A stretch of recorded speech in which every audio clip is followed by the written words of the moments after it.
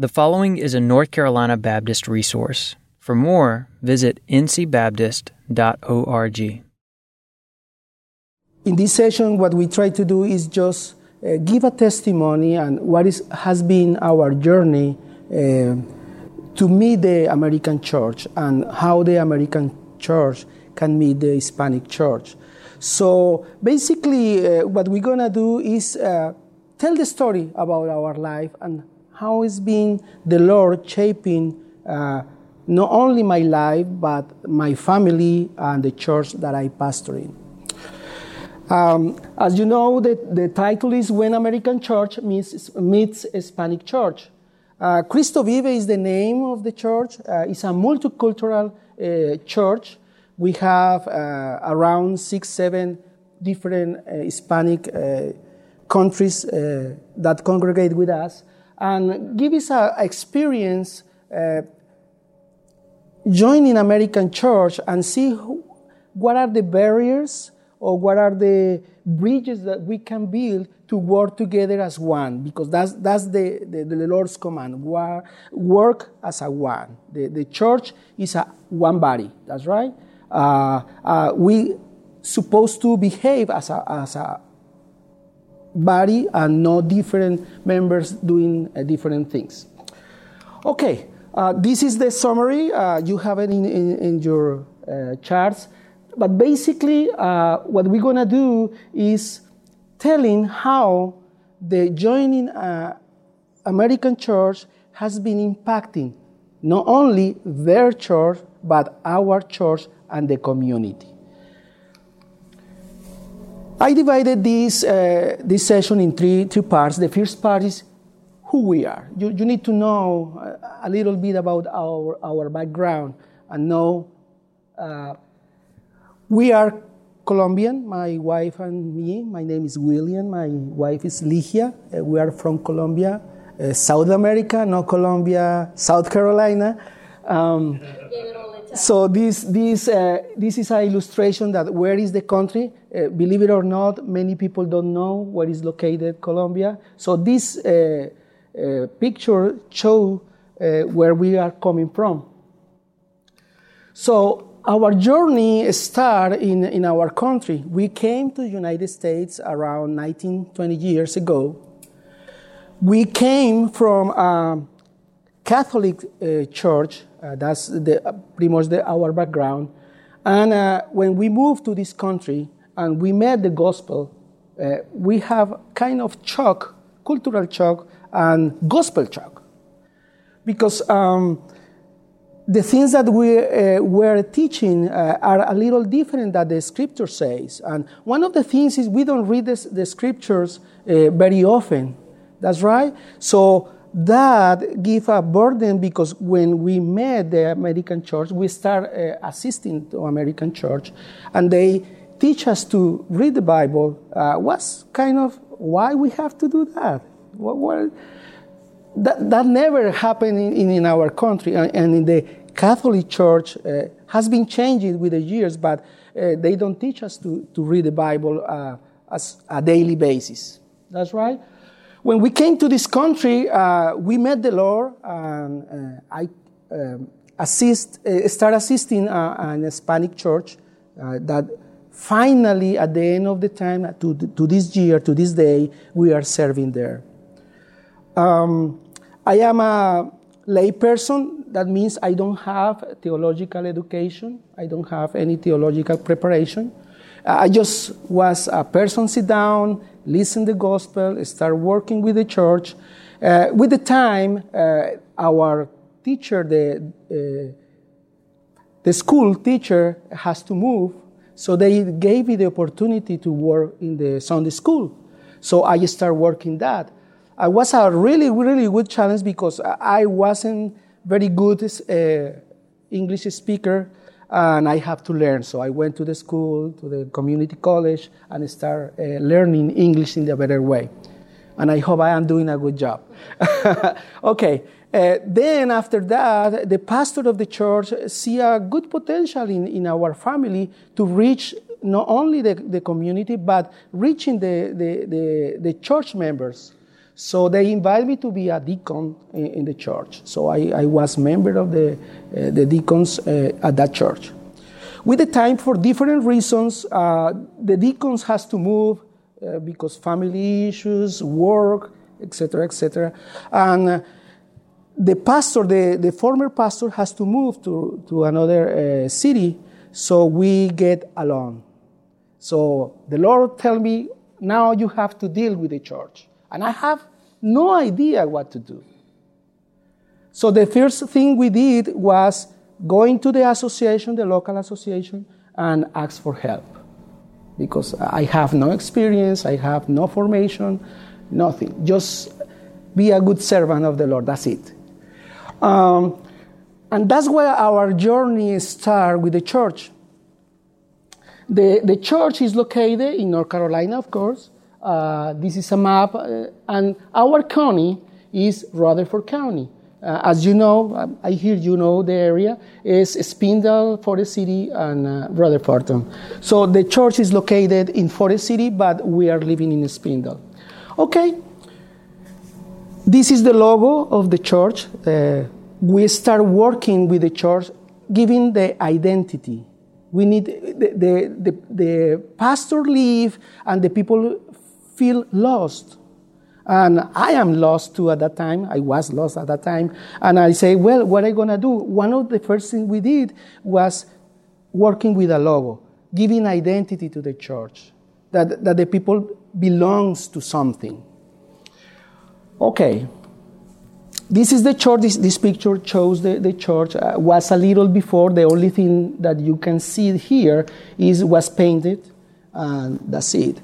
This is our neighborhood. We have a beautiful story about our neighborhood. And you see, this is what we start working with in the church. This is a new picture. As you see, we work with the logo, with the church. We plan what to do, what is the meaning of the logo, and start doing things like pens and cards to let the community know that the church is there and is for them. That's right. This is the pastoral family, and I'm gonna let my wife talk about it. We have 4 children, and our older son is in NC State. But I'm gonna give you the time to my wife. Well, when we came 21 years ago, we came with him as a baby, 1 year old. He was a 1-year-old baby. Oh, we have a baby. He was a 1-year-old baby, and he grew here in this community. And he was a blessing, and he is a blessing right now. He's in NC State, and we had 2 more boys at that time. And this is Matthew and Diego. And the Lord just, I say, well, I'm done. That's it. 3 boys. I'm not gonna pursue more because we knew that we would have a call, and we would spend time with them. So we pray a lot, and that's how they started our journey. We pray for a little girl, but it was not in our way. It was God's way. And after I was telling them that God sent somebody to talk to me about foster care. And foster care was something that I never considered, never thought about it. But I say, well, Lord, if you want us to experience what is to have a little girl, we'd open our house for that. And we opened the house, and one of the things that my husband and me, when we were filling the application, is say, what race? And we thought about it, and I said, no, it doesn't matter. It doesn't matter. So that was the first thing, it doesn't matter. And we were like, wow, we were both, it doesn't matter. Only we wanted a girl. Well, everybody would thought, oh, you're going to get a Hispanic little girl. You're going to get a Hispanic girl. We got a most precious red-haired girl. She was 18 months when we got her for foster care. We didn't know how long we were going to have it, 10, 5 days, a month. And the Lord did answer the prayer. And it was and a month later we had it. They told us, you can adopt her. And she is a red hair and this. And this has been the opening for a conversation. Every time, wherever we go, they see us, and they look at us, they see us, and they say, why she had like this? And let me tell you something. And we share the gospel. And we share what God has done in our lives with that blessing. And that's why I want to see, because I think they give it personal touch. It means a lot to me how God can answer a prayer. And this is our multicultural vision that make us not look at somebody in a different way, not look at somebody down or feel us down. We are the same. And this was the opening of what journey, as he said. Okay, I'm going to add some. Sometimes I go with my daughter to Walmart or different places, and she turned to me and said, "Daddy, Daddy," and the people turn around. You cannot be the daddy of her, because I am very Hispanic in all the sense. And I say, so one of the things that the people was surprised is normally the American adopt Hispanic or different countries. In this case was the contrary. The Hispanic is adopting an American. And that creates a window, a door to get another people involved in what we think is not our vision, is the God's vision. We are equal. We cannot see difference between each other. So when I started working with the church, finally the community started talking to me. I started praying a lot. We were alone. As I said before, we don't have any experience dealing with the administration of the church. We don't know anything. So the first step was, as I said before, try to get the identity. So we did that. The second thing we did is we went to the local association and started asking for help. One of the things that I think is very important is don't be ashamed to ask for help. Doesn't matter if it's American church or it's Hispanic church. If you brothers need some help for translation, whatever, ask. I am sure that we have had to help, and this is important thing. The second part of this conversation is why now and why as I put that title, my wife says, I don't understand what you mean. Why is very important now, the Hispanic population? What makes it special now? And what is this time telling to the North Carolina, to the convention, and to the local churches? So we're going to see a few factors, but I don't going to go deep in none of them, but I know most of them you know, I guess. But if not, we're going to learn here together. But I want to advise you, this is not a generalization. Does not happen always in all the Hispanic churches or American churches. It's our case. It's our experience. That's right. So we're going to be careful to be saying things that apply for everybody. That's right. That's my intention. But what we want to show you in our trip is the tendencies that is happening now. The first thing is the Hispanic population in the United States is growing more rapidly than almost any demographic. The minorities, the Hispanic population has been growing exponentially. That is a factor that affects the landscape of the church and the landscape of the missions in our country, but also in other countries. The second aspect that I think is very important is United States is the second country with more Hispanic population in the world. I have some numbers. Mexico has 108 millions of Hispanic people. USA has 60 millions, that is pretty much to this year. And Spain in Europe has 45 millions. So as you see, we are a lot here. We are a lot of people here. The third thing is wrong there. The third thing is if you analyze some statistics, for example, Texas and California are American states that almost the 47% of the population is Hispanic. So that means a lot.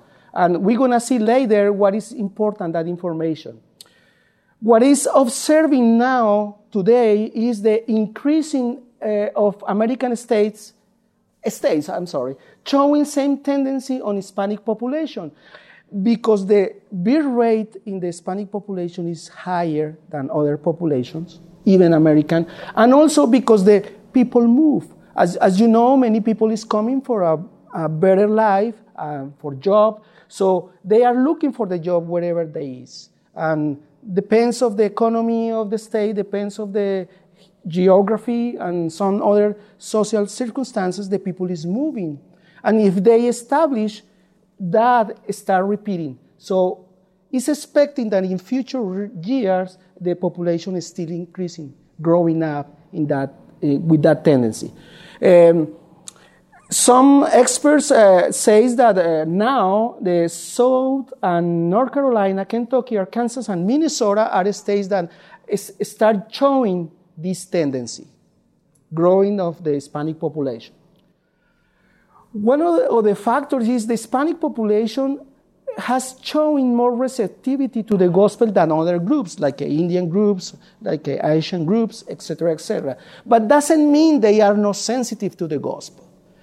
What means is sometimes it's more difficult to share the gospel with them because it's a cultural and language barriers that sometimes it's hard to break. That's right.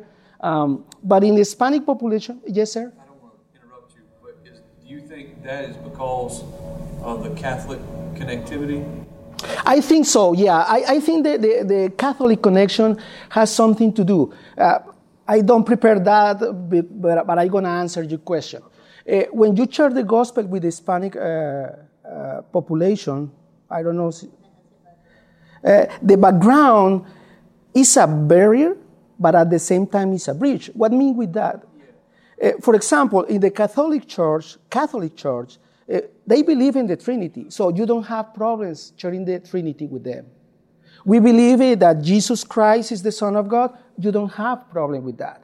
The problem is how they approach to the practical life, idolatry. We believe. I'm gonna use the term "we believe" because I was Catholic. That's right. We believe that the Holy Spirit that made miracles. Jesus didn't came here to save us, but to heal us, to do things for me. If you see most of the Hispanic people go to the church for help. They are not really interested in the gospel. They are not really interested in the doctrine. They need help. And that's the first approach we have with them. That's right.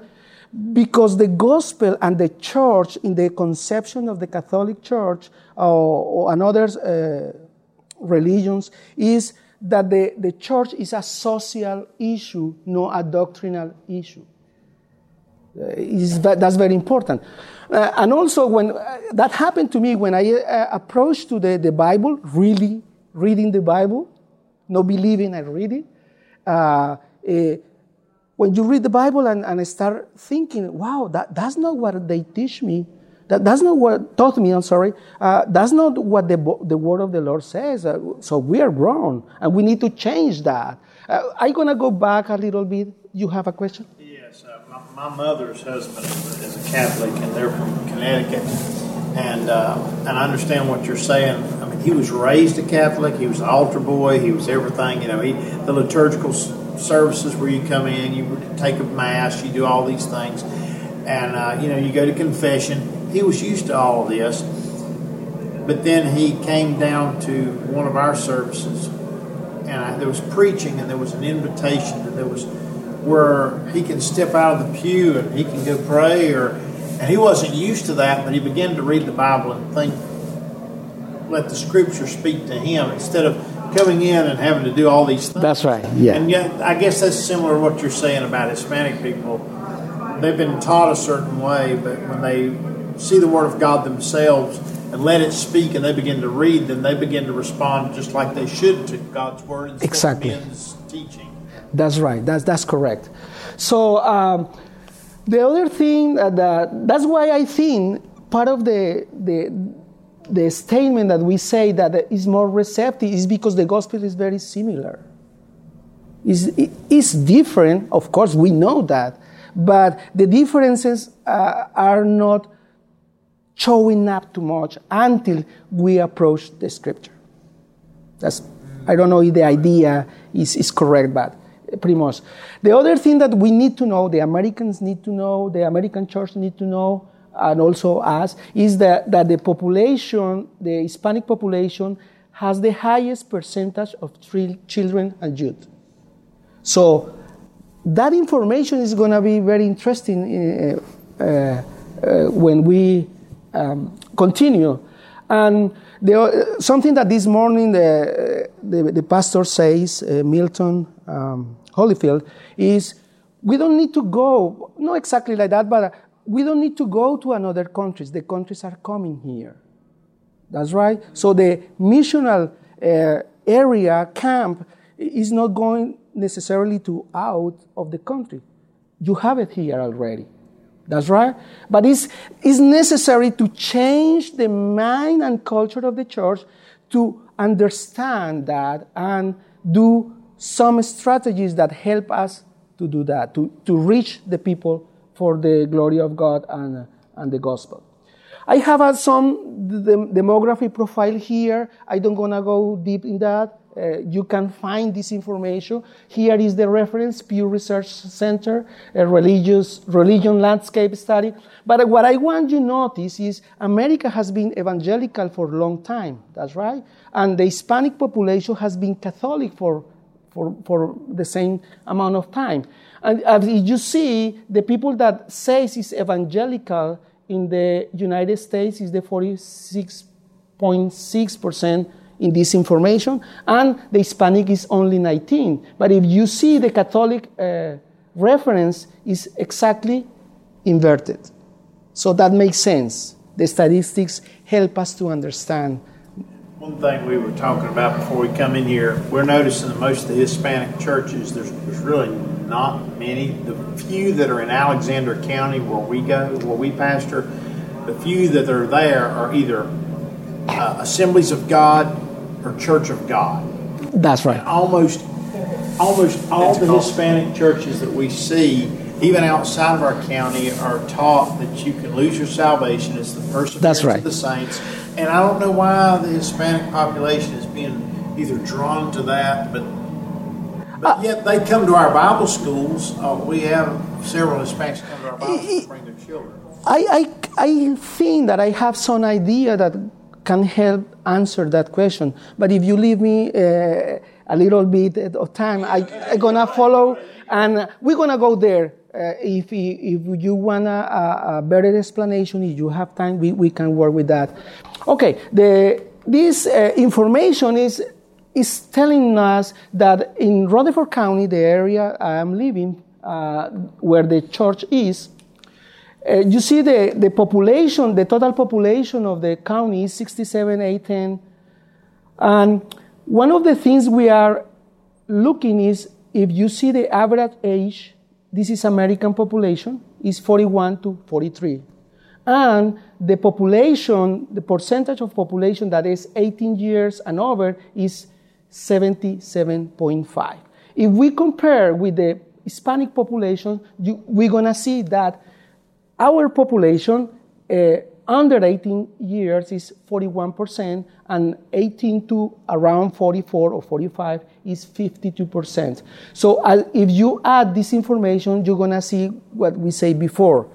Our population is rich and has a high percentage of children and youth people. So that information is clue in a strategy to reach the Hispanic population. We're going to see what we are doing and how it works.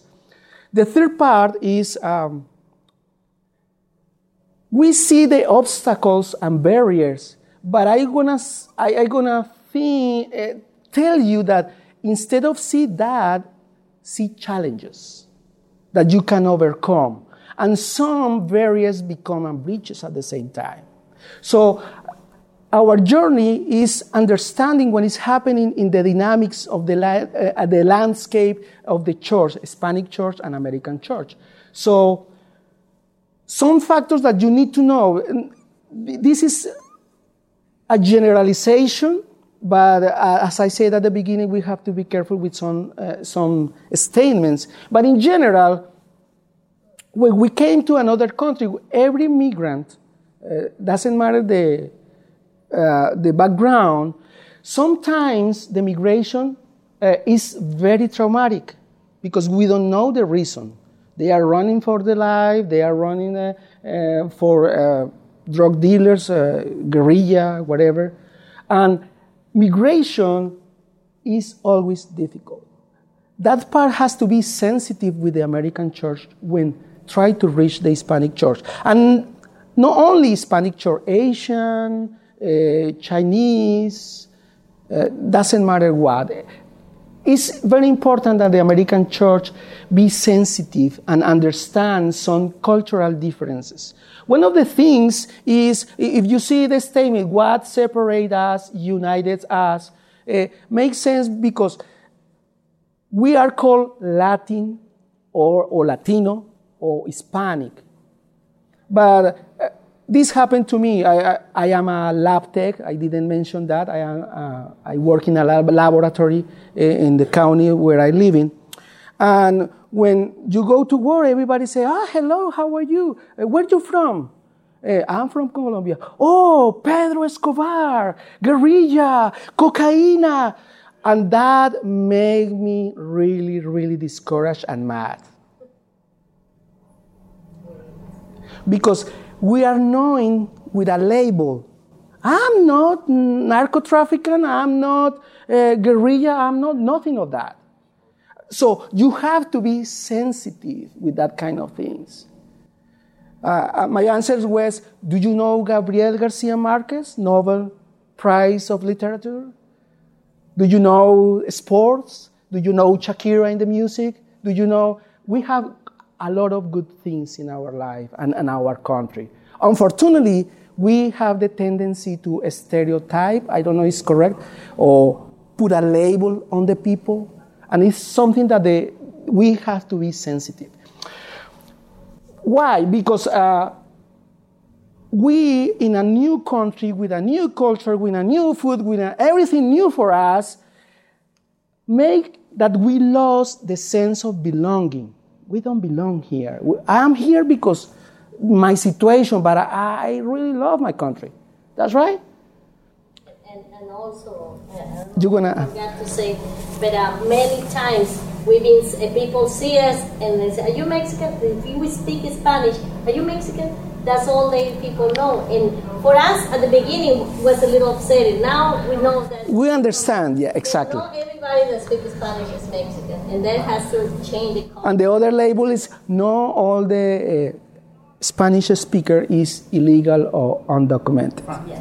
Well, you were saying in your church you have 6 different countries. Yes. Countries. Okay, what are those countries just within your church? Just to know, we have Salvadorian, we have Honduras, Mexico, we are Colombian, Dominican Republic, we have members of Dominican Republics, and we have for a few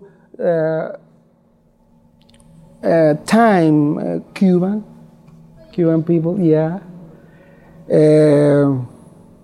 I think that's pretty much okay. Now, what the conclusion of this part is: be sensitive because the people is hurting and coming to this country to look for help. That's right, for work.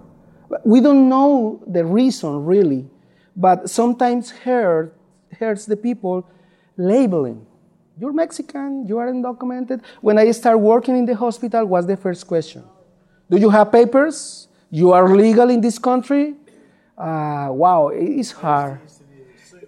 Exactly. So don't assume that. Just be careful, sensitive, and where are you from? Oh, I'm from, it's the first person or whatever. See, to me, when I meet anyone, if, I assume they're Hispanic or speak Spanish or whatever, I don't never think green card, no green card. I don't think that.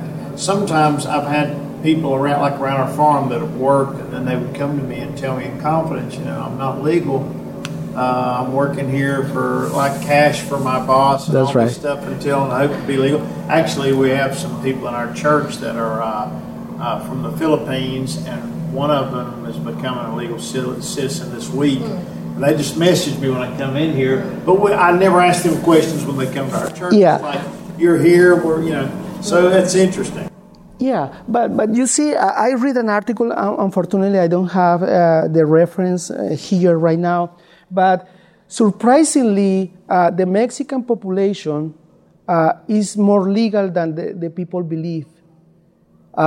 Most of the population, I am not sure the statistics, but around 70 to 80% of Mexicans today are legal, are or residents or citizens.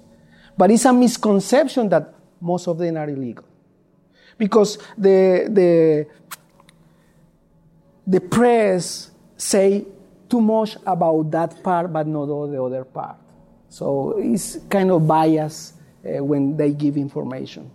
Okay, but the main thing is be sensitive with the culture. The language normally is the main barrier. Also, we have the demography that I showed you before is because we need to understand that we have different generations here. I am the first generation in this country, that's right, but my family, my sons, and my daughter is second generation. We don't speak too much English in the first generation, but the second one is bilingual, basically. That's right? Bilingual, sorry. And the other thing is they share the background in the life they have as Americans.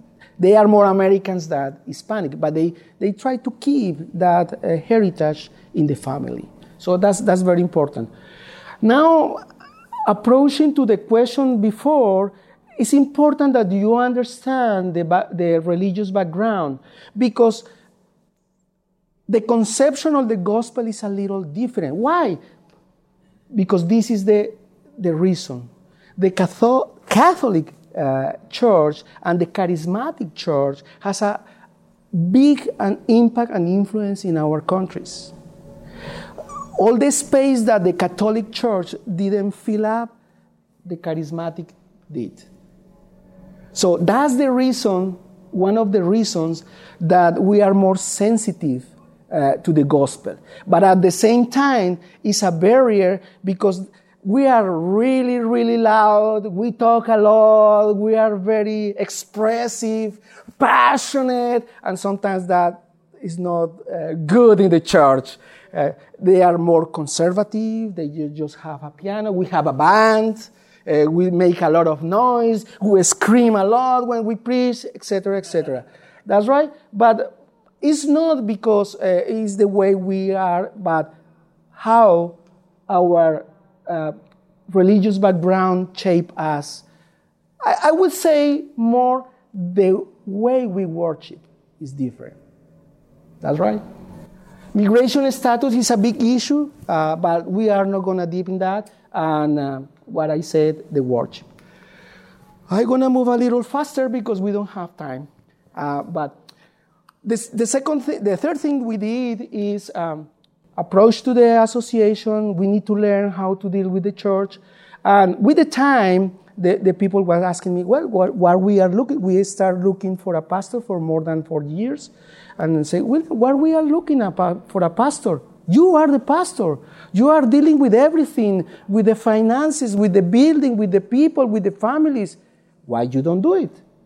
So I start praying with my wife, with my family, and see what the Lord's going to say about it. And I feel that have support in the community, support in the church. The association was a really, really great help. And I take the decision. I pray with my wife for a long time, and the Lord says, you are called to serve. And with the association, the board made me the test, and it was a board between Hispanic pastors and American pastors. Was really a good journey, very interesting. But finally, I took the decision to to become a pastor. I has been a pastor for a year and 2 months, but I has been in the church for longer time. That's right. Some people that you know here, William Ortega and Pastor Jairo Contreras, they work with the convention.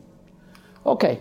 The other thing that we did in our community was knowing the neighborhood. This is a very interesting story because our church is located close to a main road. And besides that is apartments. They are apartments for people that has low income. And I saw that community for years. I mean, probably 8, 9 years. But we never approached them. Was when the convention start talking about the pockets of loneliness, that's exactly one. Just beside of the church. So what we did, we start knowing the community, asking how many people live there, what is the socioeconomic background, etc., etc. So we take the decision to do a block party for them. They were our VIP guests. When the churches around hear what we're going to do for them, they say, we're going to participate. One of the church joined to us in that block party, and they say, look, I don't know what you did or what happened, but we are trying to reach that people for years, and we never were successful. And now you're telling me that you're going to do a block party for them, and they accepted? What you did? I said, nothing. What we did is we went door to door. We present us, this is the Pastor William, this is the church. We start involving with them in the way that they know we were there. The second thing we did was, we want you to know that you are important for us. And that is a great barrier. That's right.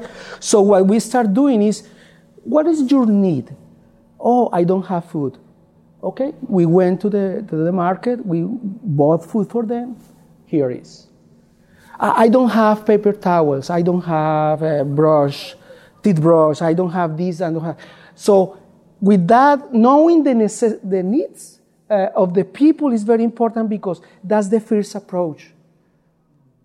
What a Hispanic people that with a breaking English is telling me that loves me and that Jesus loves me, but I'm here dying. His families break that doesn't have some basic elements. So the church says, I talk with the church and say, look, we have to do something. We need to show the love of the Lord, but also that we love them. So we did with some essential elements, and we give it to them. We went door to door and we went to them. After that, we did the block party. The other thing is very important. I think is the best way to approach to them, besides what we are saying, is praying. Normally, the 99% of the time, if you can help them in some way, physical way, with food or something else. Can I pray for you? And the people say, do it. Do you have any concern or a special petition? Yes, my wife is in the hospital, or my father is dying from cancer, whatever. And when they hear, it's two things. The first thing is, wow, why these people is praying for me? They are interested in something. No, it's not. And the second thing is, we see the power of prayer. When they hear, we use the opportunity to preach to them, to present the gospel. I say, we are praying for the mother or the father, whatever it is, in the name of Jesus, and we thank you for our salvation, for sending your Son, Jesus Christ, to the cross. And with that, we are sharing the gospel. And it's really a nice way to do that. So, as you see, we share the gospel. Hispanic people? No. White people? No. Doesn't matter. The important thing is you are praying for the people that the Lord loves. And that's something that we have to be more sensitive now than before. That's right. So the other thing that you want to notice is we are using the whole church. This is the youth, some adults, this is my wife. And in another picture, we're going to see the children. So we are inviting the whole church. It's not the youth ministry, adult ministry, children ministry. No, the whole church participates. And it's something that is amazing in our church because everybody participates. With little things, with little activities, picking up papers, filling up the bags that we want to distribute, going to the market to buy food, whatever. And they feel that they are important. The children is so awesome. That's what I love. They approach to me, Pastor, today we're going to have communion. Can I help you? Oh, of course, come. And I teach what to do. And it's a great help, but also is building in them confidence and building in them the sense of service. That's right. It's beautiful. Okay. The other thing that we are doing is the association has a week every year to reach the community. This outreach is 18 American churches and 1 Hispanic church. We go to the community to share the gospel door to door. We do. I'm gonna let my wife a little bit share that information. We do laundromat ministry, and it means we go and wash clothes. You know that. So we never thought about it until now. We joined the San Juan Baptist Association because they have the tools. They already done it. So all we need to do is join them. See, and always our vision was to target the Hispanic population. But we realized that practically everybody needs Jesus, and we will use our youth, like I said, he say is second generation. They're bilingual. We're learning, but they're bilingual. We got the power. They're the bridges that we're looking for. So, and we do, in one of the events, we have a youth night, and it's for everybody to come. And we were invited to perform. This is our praise band, not us. But there are 4 sisters. They're absolutely wonderful, and they learn instruments. They sing wonderful. So they invite us to lead the worship that night, and it created a lot of impact on them and the whole community. That we were part of something. We were a little piece on that outreach, and it was a whole week. People going to nursing homes, people going to shelters, and that was a good thing. But while we were doing this outreach, we mentioned that we always wanted to take our youth to Caswell. We never done it. We were just, this family go on their own and we go to know, but we wanted to take all of them. We didn't have a van. Well, in fact, we still don't have a van. But we thought, it would be great if we can go to Caswell with the whole group. And one of those 18 churches say, I got a van. You can take it. We just need somebody to have a driver's license and everything. And he said, I had it. And immediately. So it was a working together. And we took this picture and this church that... That's the name of the church that facilitated. With this. And for them, might be nothing. For us was whole world. And that was the first time we went to Caswell. First time that they went as a group together.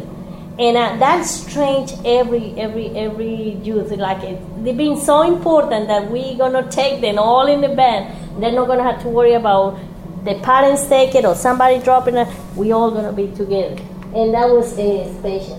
We also got started involved in the homeless shelter that they have, and we decided, well, make a difference. We're not gonna make the same thing or the same thing. Let's make Hispanic food. Put a touch of care that we care. And that day we fed 40 or 67 people homeless with tacos and tostadas and all kind of Hispanic food. And it meant a lot because I heard many of the people say, we never come to this shelter and get this. We always get canned food and everything, but this is the first time. And that day, people took it home and everything. So they said, look at how special, and we make them, let them And you serve. see the youth people, this is the old one. But these are youth people, the child group, all together working. I think that's one of the wonders of the Lord has been doing in our church. All participate together, like I say, working together as one. Not only in our church, but showing to other churches, especially American churches, that they can work the same way. I don't see why not. That's right. Here is pretty much another picture about the same event, and our praise band always is a wonderful support because they speak English and Spanish. They were singing and songs. They sing in English without problem. They can sing in Spanish without problem. So has been a beautiful asset for our church, but also has been a bridge for another churches. What happened with that? What has been happening is the pastors around our church invite us to do the service. They invite me to preach. They invite the band to do the worship. And has been amazing. Has been amazing because we are really participate. And that's something that we're going to do. This is another shelter that we participate. We did the food the same. Hispanic food as much as we can. And they love it. Because it's not always the pizza, the hamburger, the hot dog. Give a special touch. It's a special touch. They said, that's what they said, this is real food. So that was amazing. This is the block party. And as you see, the youth, the children ministry, the elders of the church, etc. Let's see. This is my son, the middle son. We went to another shelter. Unfortunately, we don't have more pictures. And also we participate in Caswell. Caswell, the children, the youth group, the praise band, participate as much as they can. And they now are training our children to play music. So we have a children praise band and a youth praise band. So that has been awesome. Here is another picture. I don't want to... But you see, something that I want to mention, you see, everybody's wearing the logo and the church. That makes us proud that we belong to something. Because we lose the sense of belonging when we came here. And the people treat us like you are strange, you don't belong here, or it's not sensitive. You're Mexican, or you are this or that. That label that we were talking before. I want to add it is like many of those families, this is the families. Ours. We have nobody else. This is my cousins, my aunts, and my everything in Christ. Because we all come, families, and leave everybody behind. So when you look at church, it's more together because you know what they need. You know they live together every day. They know who needs a job. They know who needs. It's more together because we have nobody else. This is the family. Yeah, this is a picture to show part of the team working from our church, and in the back is the American church to join us to do that. I want to point to something else. That church that helped us in that event is across the street from them. He said that they've been trying to reach, but the people never went to that church. Well, after that event, these people came, and people were more sensitive. And the next Sunday, the van came and picked all. Start picking the people. Really make a relation and took it to that church. Something that I want to add to that is some friends and fellow pastors with a good intention tell me, William, but you are not doing for the church because they don't gonna go to your church, and it's true, because mainly our church is Hispanic speaking. And I say, well, but the Lord don't say in the word, I have to reach only Hispanic people. It's everybody. So probably they don't go to my church, but they can go to another American church that they feel better because of the language. But it's my job to reach them. not to bring into my church. That's something that we need to change in the mind of some churches. That's right? Okay, that picture, the other thing, we have a special event. I don't gonna give you some details because the time is sensitive here, but I wanna show you something. This is the conclusion. How we can approach to the Hispanic people, but at the same time, how the Hispanic people can meet and work together with the American church.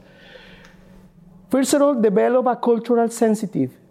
The first thing we have to do is know your neighbor. Demographics help. Don't tell you everything, but helps. How is the distribution of the people? Where is the people? What kind of income have? All those demographic information are a useful tool to program strategies to reach the people. Okay? And that is in general, no Hispanic or American. In general, it's an excellent tool. Secondly, you spend time with the community. The people like at the beginning, the president of the association went to our church. His presence was very important for us because it's the support we need. And even he didn't understand it. Even he doesn't understand anything about the preaching. One of our members translate for him, and he says, "I love this church. I love the way you work. You work like a machine, very, very greasy. Perfect. I love that." But even that for us was a very important that his presence. They show up. The Hispanic is very sensitive to that. Remember that not all the plans the American church have works in the Hispanic context.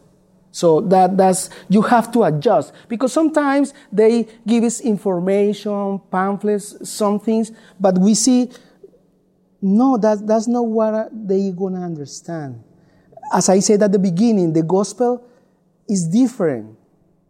That's right. So they don't understand some language what we use. Justification, sanctification, redeem. Is sometimes not always, is a different language, especially at the new believers. The mature maybe understand and it's not a problem, but the new believers.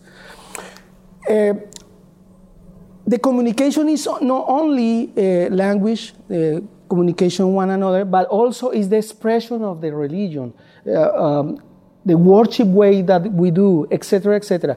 That kind of language, my body language is different. That's right. So if you try to reach people, be sensitive to that.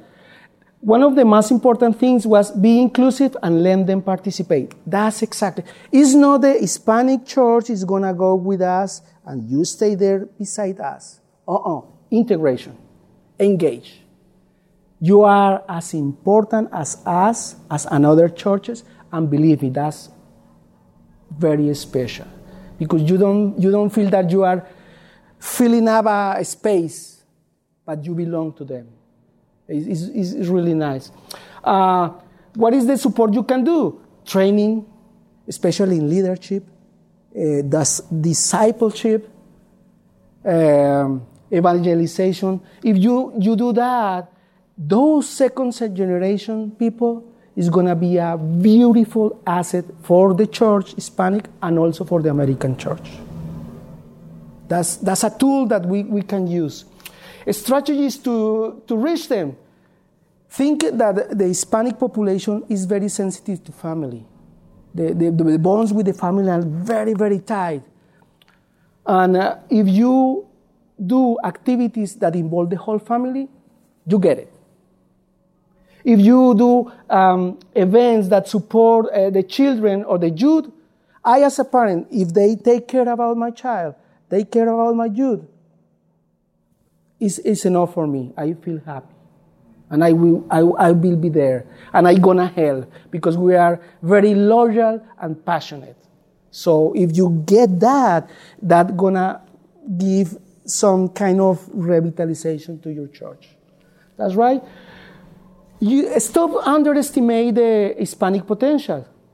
We said before, the The Hispanic population now is better educated because they have access to the schools.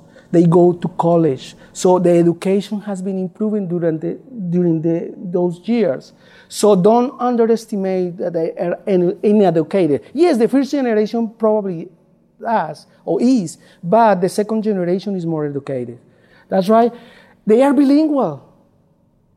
That's one of the assets we can work with. The values, loyalty and passion, and of course the background that we talked before is very important because the cosmovision, the way we see the world is very different and culturally affect the way we worship, the way we live, the way the things we believe, etc., etc. So one of the, I put it at the end, but I think one of the most important things is when you get engaged with the families, with the people, you start working with the sound doctrine. You need to restore the biblical restoration. We need to go back to the beginning because we were bad teaching with doctrines twisted. So that's very important. But when you straight that in the leader of the family or the person that go to the church, you get a good beginning, because that person is going to become a leader for the future. And that's what the people need, not only in the Hispanic church, but in the American church.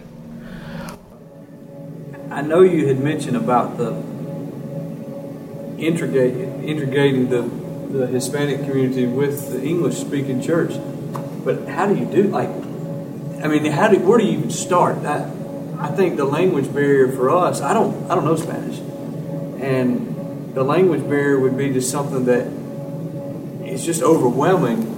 Yeah, that's true. To bring it together. But I see the need. I've done a demographic study within our community. I work in the public school volunteering. I see the Hispanic community is there. There's a presence, but it's either a Catholic church or Pentecostal church that they're going to. There's nothing else. But I don't even know where to start. I don't know. And it's just overwhelming whenever you start thinking about it. We were talking about a Hispanic pastor in the community. See, the Church of God or Assembly of God, and he brings his children to my church. He's a pastor, and he started a church. And he came to me and he says, we was wondering if your church could help us. I'm ready to jump on board. It don't have to be denomination. That his church is real adamant. You'll lose your salvation. You lose your salvation stuff. And then there's a part of me that's like, well, I want to help the Hispanic community, but I don't want to send them to the church. They don't have to do everything like me, but I'm telling this is a doctrinal thing. And it was like, I want to help you so much, and I asked him, I said, Perseverance of the Saints, Calvinism. Yeah, he says, if they don't hang in there, they lose it. And I said, I love you as a brother, and I know that you believe in Christ. And it's okay to have differences, but I said, we can't just jump in there and support you. When you're telling people they can have hope, but it might be took from them. What do you do with something like that where you want to help a church that's... Yeah, that's really hard. The only thing I can say is it's not an easy answer, and not all the situations are the same, and the approach into those situations is different, but I think that I have 3 words for you, and is see the people, doesn't matter what, with compassion, because the Lord has compassion for us, with love and with care.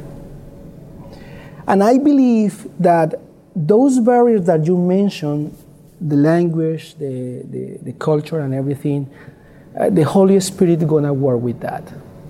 When you reach a person that is willing and able to help you, work with him one-to-one. Don't leave it. Don't send the information, read the Bible. No, be with him like Jesus did with the apostles. That's going to bring the opportunity to connect with the person, to engage, to be relational with the person. And then use that person as a bridge. As I said before, I think the second generation is one of the good assets we have because they are bilingual. So that part is very important. The other part that you saw in the presentation is music. The Hispanic people love music, and even don't understand what the English music say. They follow the beat and everything. Music, if you great Exactly. because they like to see, they like to feel, they like to do. they move the feelings. So if you have a praise band, try to accommodate some Spanish sings, easy, with a good beat. And of course, I prefer that gospel related, Christ related. But most of the people listen music now in different. I guess the key is praying the Lord of the harvest that He'll send The Spanish people. Well, I just want to add something. It's like a good way to start would be, because that's one of the things that we do at our church. Because I go to Calvary Winston-Salem, and we have this, the American church, we have this program that is for Hispanics children. So it's like an after-school program, and what we do is like from 6 to 8, Mondays and Thursdays. We're there. We have like 30 minutes of like teaching the Bible and Bible lessons, and then we have a food, like 20 minutes for dinner, and then after that we have a tutor, like an hour of like tutoring, math, English, from like kindergarten till 6th grade. So it's all Anglos, it's all Americans teaching and tutoring Hispanics kids. So once you get, like the pastor said, once you get involved with children, the parents will gonna get involved. Oh, yeah. Because Yeah. They care about it. Hispanics Because they are really familiar. So once we see the kids on there, like all Thank the you. parents are like, Appreciate so that. okay, I see what you're doing with my child. Like, where should I go? Like, what should I do to like help with the community? So yeah, that's one of the things that we like been doing. thank you very much. Thank you for your time, and God bless you.